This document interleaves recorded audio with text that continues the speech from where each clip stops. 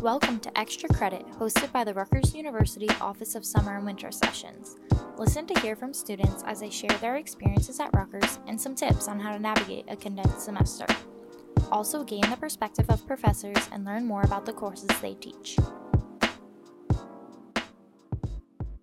Welcome back to another episode of Extra Credit. Today we have an instructor with us, the course for Organizational Behavior in Sports Management. So can you introduce yourself and tell us a bit about yourself and the course? Sure. So I'm Jaime Cosloy. I am a teaching instructor in the SAS Department of Kinesiology and Health. This is about my 8th year teaching at Rutgers. I actually went to Rutgers and majored in sports management myself, so it's pretty fun to have come full circle and be back in this department. I currently also teach sport in the law, risk management, and sport administration. As you mentioned, organizational behavior in sport management. And then I teach in our few-year-old Global Sports Management Master's Program. I teach employment relations in sports. So, longtime Rutgers lover, alumni, now employee. That's great. You're like a little bit of everything. I love Rutgers. That's awesome. I'm happy to have you here and, to share your love. Thank you for having me. So how did you get interested? So you're a sports management major, or you were, and then so how did you get interested in like that field of study? So growing up, I always loved sports. I grew up, we had season Giants tickets. I would go to games with my dad as a kid. As I got older, then you branch out from your parents. I go with friends. I also grew up a Mets fan, so I'm just used to perpetual disappointment in all of my favorite teams. So I always loved sports. And then when I was at Rutgers, I felt there were a lot of good opportunities on campus, which I tell students about now. The athletics team, I interned in sports marketing. I interned with the Jets. I ultimately interned with NFL Europe. So I did a lot of internships. And I really just felt at that time I really wanted to work in sports. And then ultimately interning at NFL Europe, which doesn't exist anymore, but it was like big stars like Kurt Warner got their start there. It was sort of the developmental league for the NFL. And I did my senior year at Rutgers, my last semester, I did 6 weeks in Tampa where I interned. And I was fortunate enough to take some online courses, and one of my professors worked with me so I could do that internship remotely. And then ultimately there was a position available at the NFL. It was at the time called a player development, so it was an assistant position, and I applied, and I really felt that my education at Rutgers and my experience both at Rutgers, around the, at the NFL, I had also interned with a Yankees minor league team, so at that time, the stars sort of aligned, and I was offered a position at the NFL. And I want to say I started maybe 3 days after I graduated from Rutgers, so I always felt really Rutgers it's just a great place for me to be, and it really put me in a good position, especially being in the New York metropolitan area, to really hit the ground running with my career. So I always loved sports, and then I got the opportunity to work in them. That's great. What a great story of how it just it seems like it, with some help, here and there, It just fell into place. I always tell my students, this sounds nerdy, I still have at my parents' house up in Bergen County all of my rejection letters that I ever received I applied to everywhere when I knew how hard it was to work in sports. And at that time, especially as a female, because I graduated in 2006, which doesn't seem like that long ago, but I guess it kind of is. It's about 15 years now. So I always tell my students the worst thing anyone can say to you is no. So there's no reason to not try for things. So it's kind of cool to look at all the rejections I got in the past and then see how my career has evolved over time. Definitely. Yeah. Yeah. And then you have to find out, right, if they're going to say yes or no. Exactly. You have to take that step in order to figure out, is it a yes, is it a no?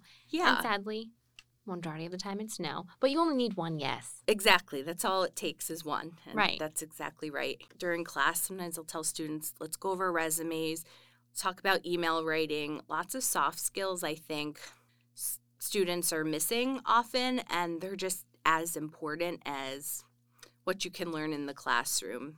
Definitely. Yeah, I learned recently the value of like a follow-up email, even if it's just like, I read this. Yeah.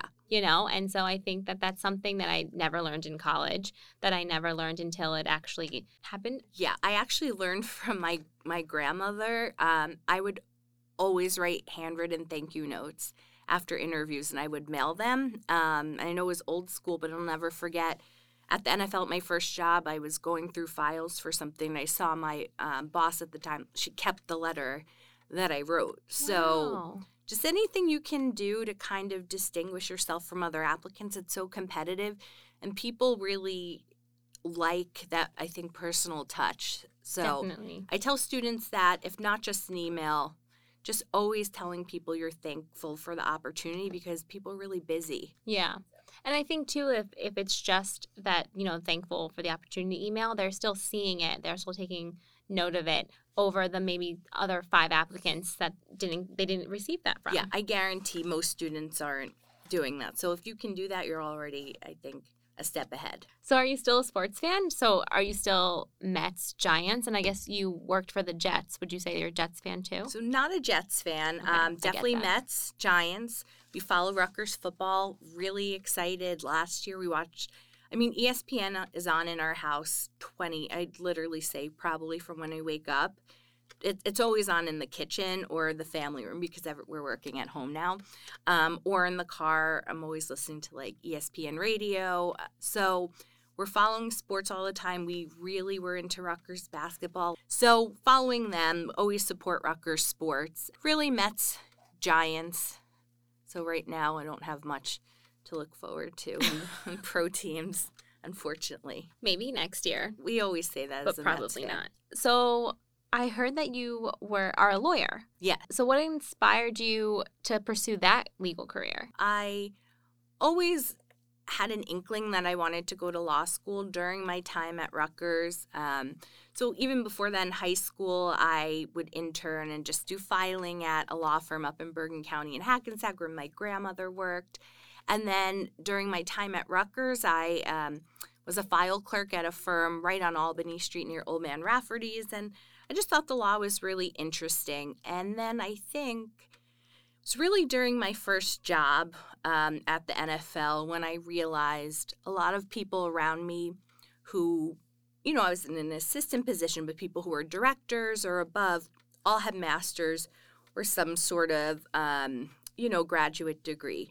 So it really took a leap of faith, because at the NFL I was there 3 years, and at the time, it's now called player engagement, I was working really closely with the NFL Players Association, which I really didn't know anything about unions. Did a lot of services for the players, continuing education, counseling, the conduct policy, financial education. So lots of programs, the Rookie Symposium, helping players transition from college to being a professional. And then because the average career in the NFL is only about, 3.5 years, most people don't really retire when they're 25, although that would be nice. Just like, what do you do next? So we help them kind of in tandem with the union. Then after 3 years, I realized, I need to make some more money eventually to support myself. If I want to live in New Jersey or this area, it's expensive. And then I actually quit my job at the NFL, and I applied to law school. And I ended up going to the University of Baltimore, which was a really good fit for me because it allowed me to be kind of a big fish in a smaller pond. So at law school, it was really hard the first year. My mom said she was not sure. I was really stressed. It's stressful, a lot of work. So I was afraid you'd not make it maybe the first year, but I did. And then after you get through your first 2 years of really basic classes, basic, learning about contracts, torts, constitutional law, sort of like evidence, the intro criminal law, intro courses, I started to take classes in employment and labor law, and I really liked my labor law professor. His name is Michael Hayes, and he actually was a director at the Department of Labor. He's done some really cool things, and I just realized, wow, I'm a people person, and a lot of labor law is dealing with people, hearing about individuals' specific issues at work, struggles at work, rather than doing more types of work that might be more corporate, lots of paper. So I liked the element of people, and I also really liked the element of negotiations, whether it was learning about collective bargaining agreements, negotiation process, or mediation and arbitration. And I really just took a liking to that. I had an opportunity to be on a trial team for labor and employment law. And then I sort of realized, wow, a lot of what I did at the NFL actually had to do with labor law, because we were doing work that was programming collectively bargained between the NFL Management Council and the NFL Players Association. So I really got into labor law, and ultimately, at the end of my law career, when you're applying for jobs, I was really, really interested in the National Labor Relations Board, which is the federal government agency that really oversees and enforces workers' rights to engage in collective bargaining, to be represented by a union, also to engage in what we call protected concerted activity. So if you and your coworkers wanted to talk about wages, hours, terms and conditions of employment with each other, you're free to do so without being retaliated against. So I learned about that, and I thought the NLRB would be a really cool place. And also being from New Jersey, I knew Baltimore was cool, but I'm like, I really want to come back to New Jersey. I moved back the day after I graduated. Oh, wow. And then fortunately that September there was an opening. Actually, I didn't get the job at first. I applied at the end of law school. So this is why I say, keep, being persistent.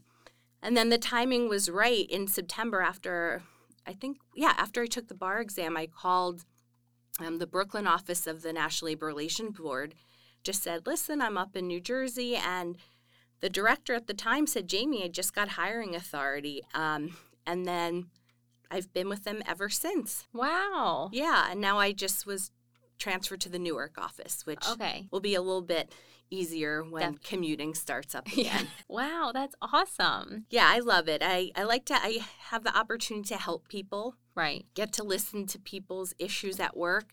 Makes you appreciate what you do. And I just love being in the position to be able to help people who need it, or help unions or help employers work out issues between each other. And then also I have the opportunity to litigate. If we find there's merit to a case, we actually try them before administrative law judges. So wow, it lets me deal with people directly, which I love, learn a lot about different industries, whether it's dairy farm workers or supermarkets, postal service workers, bookstore workers, Verizon. I mean, anyone you could really think of in the private sector. So it's been a wonderful opportunity, and I really love what I do. That's awesome. Yeah. Do you like going to court? I have a very high settlement rate. Again, I'm a people person, so I really try. I mean, you go to court if you have to, but I feel the end goal, what I like to focus on is what each party really wants. What do they need, and what's sort of the end goal? And if we can get there by settling without charging lawyers tons of money for the parties and get to a resolution, I have a pretty high settlement rate.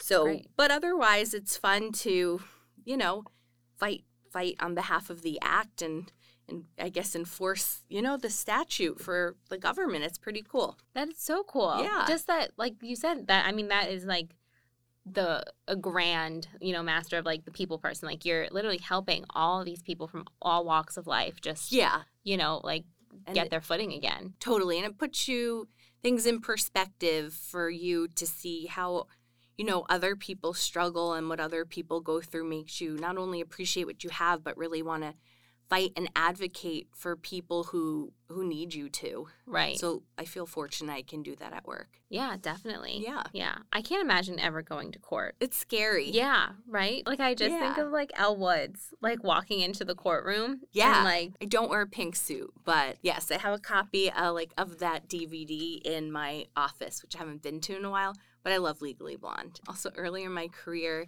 I had older men who would try to sort of like bully me, but I think as you become more, you go through your career more and you become more confident in your skills, that sort of stuff doesn't bother you, or you just learn to sort of ignore it. You also learn there's not good employees, there's not good unions, there's not good employers, and there's good all of them. So it's really cool, just case-by-case basis, learning about different industries that impact you that you just don't even think about. Yeah. Wow. That's cool. Yeah, I can't imagine what you've been exposed to. That sounds great. Yeah, you hear interesting stuff, but I love it. I'm sure. So then you kind of have that, great work that you do. And then how does that translate to your teaching? Like, how did you get into teaching? What inspired you to teach? Sure. So I had never really thought much about teaching. And this is my lesson to students, is always keep really good connections. Don't burn bridges. So when I was 18 and a freshman at Rutgers, I had a professor, Susan Kaplowitz.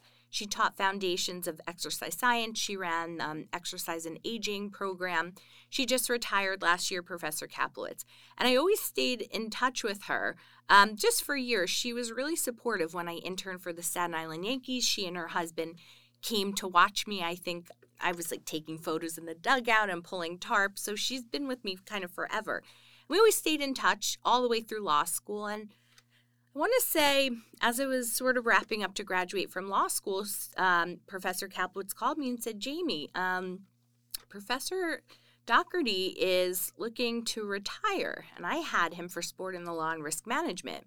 I said, okay. She said, why don't you just send him a letter, tell him you'd be interested in teaching, and see what happens. So I did. I remember my mom came with me. She waited in the Douglas Library, and I met with Dr. Doherty, and we spoke for about an hour, and at the end of the meeting, he handed me both of his briefcases, and he said, it's yours now. Like, what? It was just it was good timing, and I didn't think much of it. I really started teaching a summer session and just a few sections.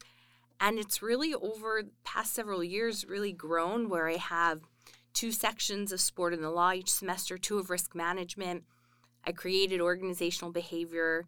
I created employment relations in sports for a master's class. And it's really kind of just grown. And then last year I was offered, a position as full-time instructor, which is really awesome. And, each semester I have the opportunity to teach 9 credits. I have so many students. Yeah. It's been just an amazing, it was life-changing coming to Rutgers. And I never thought about teaching, but I can't think about not doing it. I love it. It was just sort of a natural fit for me, and I just love getting to know students. And I really love helping students to, like I mentioned, teaching them soft skills, making connections, the students who really care, writing letters of recommendations, trying to help people, kind of paying it forward the way people did for me, just like Professor Kaplowitz.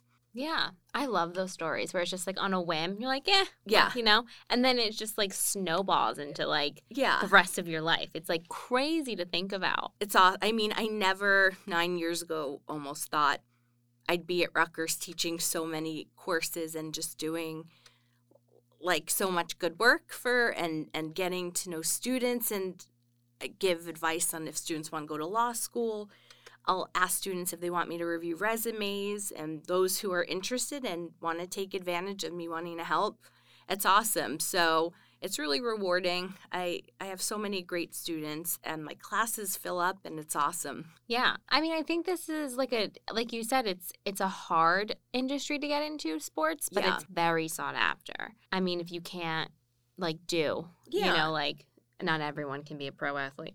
It has to be just as thrilling, though, to be on those sidelines. And even though I'm not in sports necessarily anymore, it's okay. And I tell students, because you could have an idea of what you want to do, but also, you need to live. You need to figure out a way. You have to earn an income and do things. So different opportunities might present themselves that you might not think you wanted to do that, but you never know. And then you fall into certain things and you can have really successful careers. So I tell students, sports is hard, but if you get other opportunities, you just see where things sort of take you. So even though I'm sort of, for my own lifestyle, the work that I do now really fits just my life and my personal life and where I need to be when. But, I just tell students, keep in really open mind about what opportunities sort of come your way. You know, even though I'm not working in sports, I teach about sports. And I make a point to make sure, because again, I watch ESPN all the time, I always know what's going on. I love to like incorporate what goes on every week in sports because there's always a lawsuit or there's always something that's happening that's super relevant to talk about in class. So that's what I love, where sport and the law, there's just such a natural like fit between the two. Right. They really overlap, and I think that's awesome. Yeah, I mean, and who you probably didn't even know that this was going to be your future when you were a sports management Definitely major, not. you know? No so way. I think that, yeah, like you just have to, I think you make plans and then life happens. And so Totally. it's just like, Yeah, you go never with the know flow. what will come your way, but I think, you know, just be open to anything because most people never plan for, you know, the career they, you know, unless Yeah. necessarily thought you'd be in, and right. sometimes it just works out. Yeah, and I love when it does. Yeah, It's like for a sure. warm feeling, especially for when you hear other people have it, like, or like they got there and you're like kind of in the beginning, middle of that journey. For sure. And so everything just feels like dun dun dun, but then you're like, no, there is like light at the end of this tunnel. Yeah, and it takes a long time to get there. I remember, you know, being in my early career, like doing more menial tasks, like stuffing folders. I'm like, oh, why aren't other people helping with that? And then I realized you really need to pay your dues. It takes a long time. You know, now I'm 37, so I've been in the workforce like 15 years. It takes a long time to get to a place where you feel like, okay, like I have my sea legs. I really know what I'm doing. So I tell students, you know, just be patient. You got to pay your dues. Everyone has to. And it takes a while to get where you want to be, but eventually you'll all get there. That's great. So then specifically the course that you're teaching, the organizational behavior in sports management, Mm-hmm. Can you tell me a little bit about it? Sure. So organizational behavior and sport management, it's been around at Rutgers for quite a while. I recently sort of recreated my own syllabus. And this class is really interesting because it's going to give students an idea on sort of the inter and interpersonal workings that go on in organizations behind the scenes. We see a really big push, and rightfully so, in our culture, Rutgers in particular, with diversity and inclusion. So I'd like to talk about that in that class, examining maybe personal biases you might have or people at work might have, relationships, different cultures in different workplaces, which is also interesting in sports. You can look at what sports teams have successful cultures where they've seen success, and where, you know, other teams have some issues where they might not. Unfortunately, the Mets, for example, are one I often look at. The Mets have had lots of issues, lots of hiring sort of flubs. The Mets kind of cleaned house from HR and legal kind of down because they realized there is an issue in the culture. So I really like to talk about that. And it gives students a good idea because you are all going to be in the workforce one day.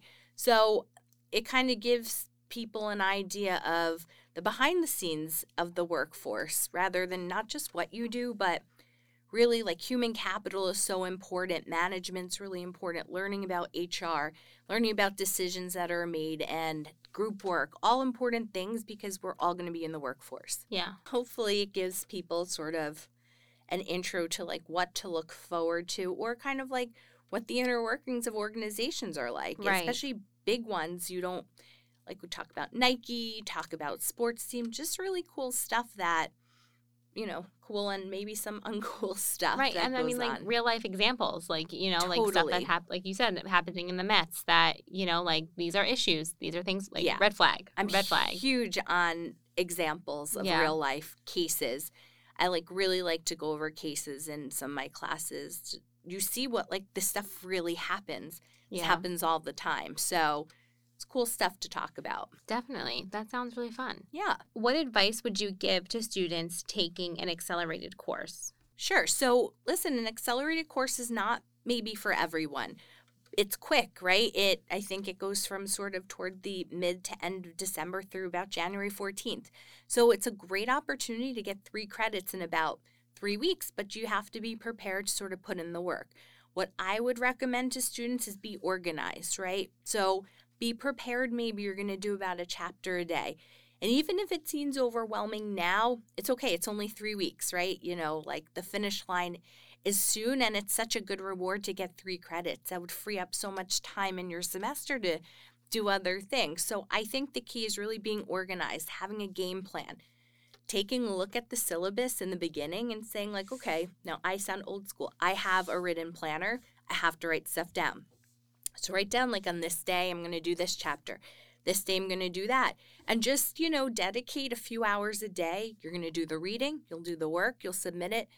And again, might be stressful for a few weeks, but you're going to be done before you know it. And hopefully you'll learn a lot and you'll get those credits. Yeah, no, definitely. So yeah, writing stuff down, keeping yourself really organized, and pacing yourself so you're not like the night, I say it all the time, where like we're at the end of the semester, because then I can't help you. Right. I make myself available to students, and then if you come at like the day after classes, well, I didn't submit stuff, I say like, I'm really nice, but in the real world, that's the other thing. You can't say to a boss, I'm late with this. Bosses won't care. So I like to sort of teach students like timeliness is important. That's why I give deadlines, because I want you to be prepared for what the real world will expect from you when you're in the workforce. Right. Yeah, definitely. Great. Thank you so much for coming out and sharing, your story and everything about your class. It was a pleasure speaking with you. Thank you for having me. Thank you. Glad to be here. Thanks for listening, and we'll catch you next time on Extra Credit.